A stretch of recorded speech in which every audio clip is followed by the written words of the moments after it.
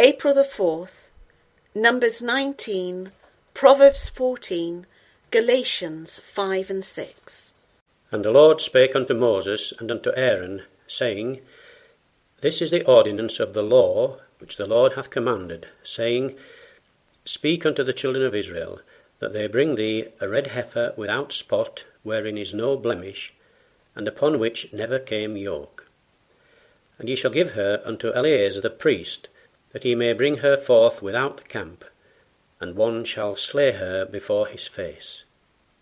And Eleazar the priest shall take of her blood with his finger, and sprinkle of her blood directly before the tabernacle of the congregation 7 times. And one shall burn the heifer in his sight, her skin and her flesh and her blood with her dung shall he burn. And the priest shall take cedar wood, and hyssop, and scarlet, and cast it into the midst of the burning of the heifer. Then the priest shall wash his clothes, and he shall bathe his flesh in water, and afterward he shall come into the camp, and the priest shall be unclean until the even. And he that burneth her shall wash his clothes in water, and bathe his flesh in water, and shall be unclean until the even. And a man that is clean shall gather up the ashes of the heifer, and lay them up without the camp in a clean place. And it shall be kept for the congregation of the children of Israel for a water of separation. It is a purification for sin. And he that gathereth the ashes of the heifer shall wash his clothes, and be unclean until the even. And it shall be unto the children of Israel, and unto the stranger that sojourneth among them, for a statute for ever. He that toucheth the dead body of any man shall be unclean 7 days. He shall purify himself with it on the 3rd day, and on the 7th day he shall be clean. But if he purify not himself the 3rd day, then the 7th day he shall not be clean. Whosoever toucheth the dead body of any man that is dead, and purifieth not himself, defileth the tabernacle of the Lord, and that soul shall be cut off from Israel. Because the water of separation was not sprinkled upon him, he shall be unclean. His uncleanness is yet upon him. This is the law when a man dieth in a tent. All that come into the tent, and all that is in the tent, shall be unclean 7 days. And every open vessel which hath no covering bound upon it is unclean. And whosoever toucheth one that is slain with a sword in the open fields, or a dead body, or a bone of a man, or a grave, shall be unclean 7 days. And for an unclean person they shall take of the ashes of the burnt heifer of purification for sin, and running water shall be put thereto in a vessel. And a clean person shall take hyssop, and dip it in the water, and sprinkle it upon the tent, and upon all the vessels, and upon the persons that were there, and upon him that touched a bone, or one slain, or one dead, or a grave. And the clean person shall sprinkle upon the unclean on the 3rd day, and on the 7th day, and on the 7th day he shall purify himself, and wash his clothes, and bathe himself in water, and shall be clean at even. But the man that shall be unclean, and shall not purify himself, that soul shall be cut off from among the congregation, because he hath defiled the sanctuary of the Lord. The water of separation hath not been sprinkled upon him, he is unclean.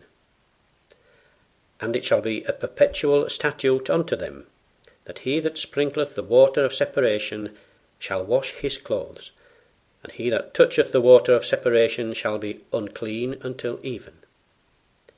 And whatsoever the unclean person toucheth shall be unclean, and the soul that toucheth it shall be unclean until even. Every wise woman buildeth her house, but the foolish plucketh it down with her hands. He that walketh in his uprightness feareth the Lord, but he that is perverse in his ways despiseth him.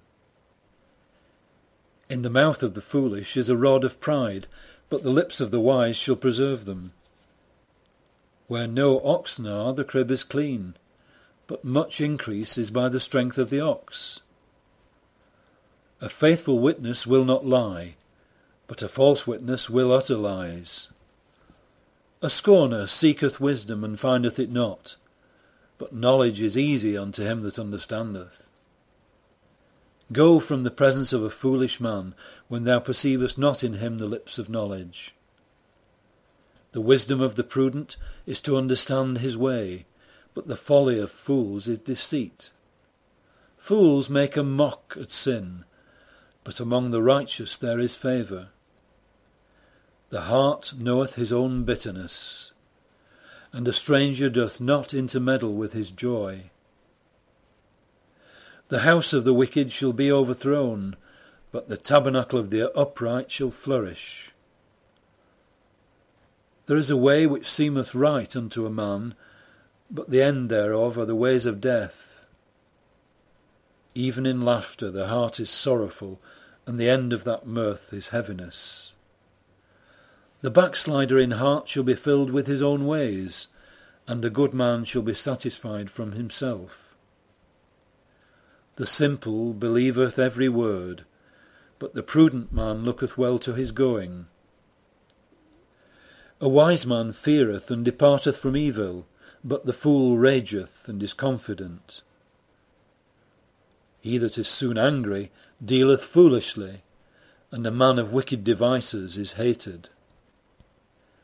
The simple inherit folly, but the prudent are crowned with knowledge. The evil bow before the good, and the wicked at the gates of the righteous. The poor is hated even of his own neighbour, but the rich hath many friends.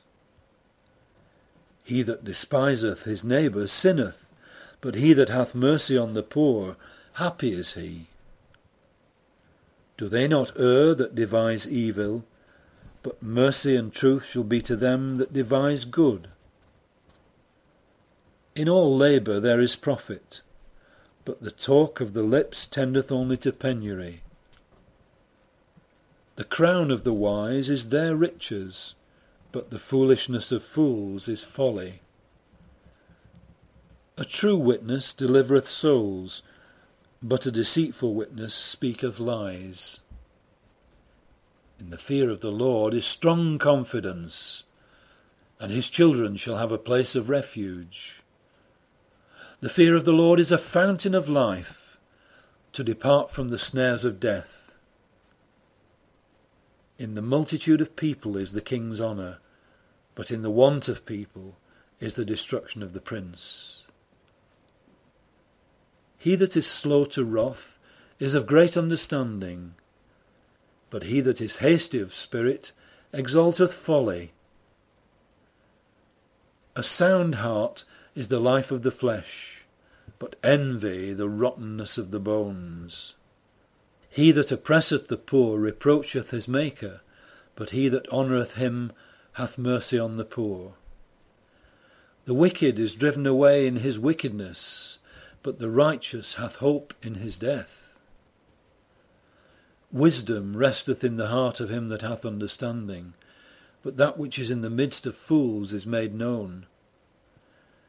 Righteousness exalteth a nation, but sin is a reproach to any people. The king's favour is toward a wise servant, but his wrath is against him that causeth shame. Stand fast, therefore, in the liberty wherewith Christ hath made us free, and be not entangled again with the yoke of bondage. Behold, I, Paul, say unto you, that if ye be circumcised, Christ shall profit you nothing.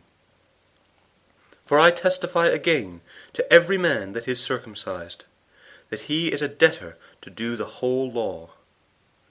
Christ is become of no effect unto you, whosoever of you are justified by the law, ye are fallen from grace. For we, through the Spirit, wait for the hope of righteousness by faith. For in Jesus Christ neither circumcision availeth anything, nor uncircumcision, but faith which worketh by love. Ye did run well. Who did hinder you, that ye should not obey the truth? This persuasion cometh not of him that calleth you. A little leaven leaveneth the whole lump. I have confidence in you through the Lord, that ye will be none otherwise minded. But he that troubleth you shall bear his judgment, whosoever he be. And I, brethren, if I yet preach circumcision, why do I yet suffer persecution? Then is the offence of the cross ceased. I would that they were even cut off which troubleth you. For, brethren, ye have been called unto liberty. Only use not liberty for an occasion to the flesh, but by love serve one another. For all the law is fulfilled in one word, even in this, Thou shalt love thy neighbour as thyself.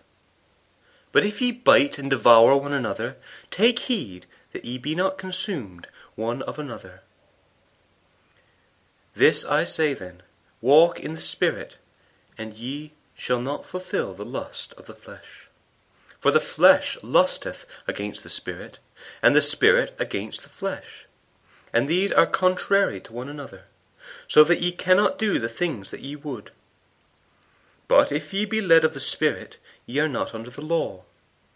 Now the works of the flesh are manifest, which are these: adultery, fornication, uncleanness, lasciviousness, idolatry, witchcraft, hatred, variance, emulations, wrath, strife, seditions, heresies, envyings, murders, drunkenness, revellings, and such like, of the which I tell you before, as I have also told you in times past, that they which do such things shall not inherit the kingdom of God. But the fruit of the Spirit is love, joy, peace, long-suffering, gentleness, goodness, faith, meekness, temperance.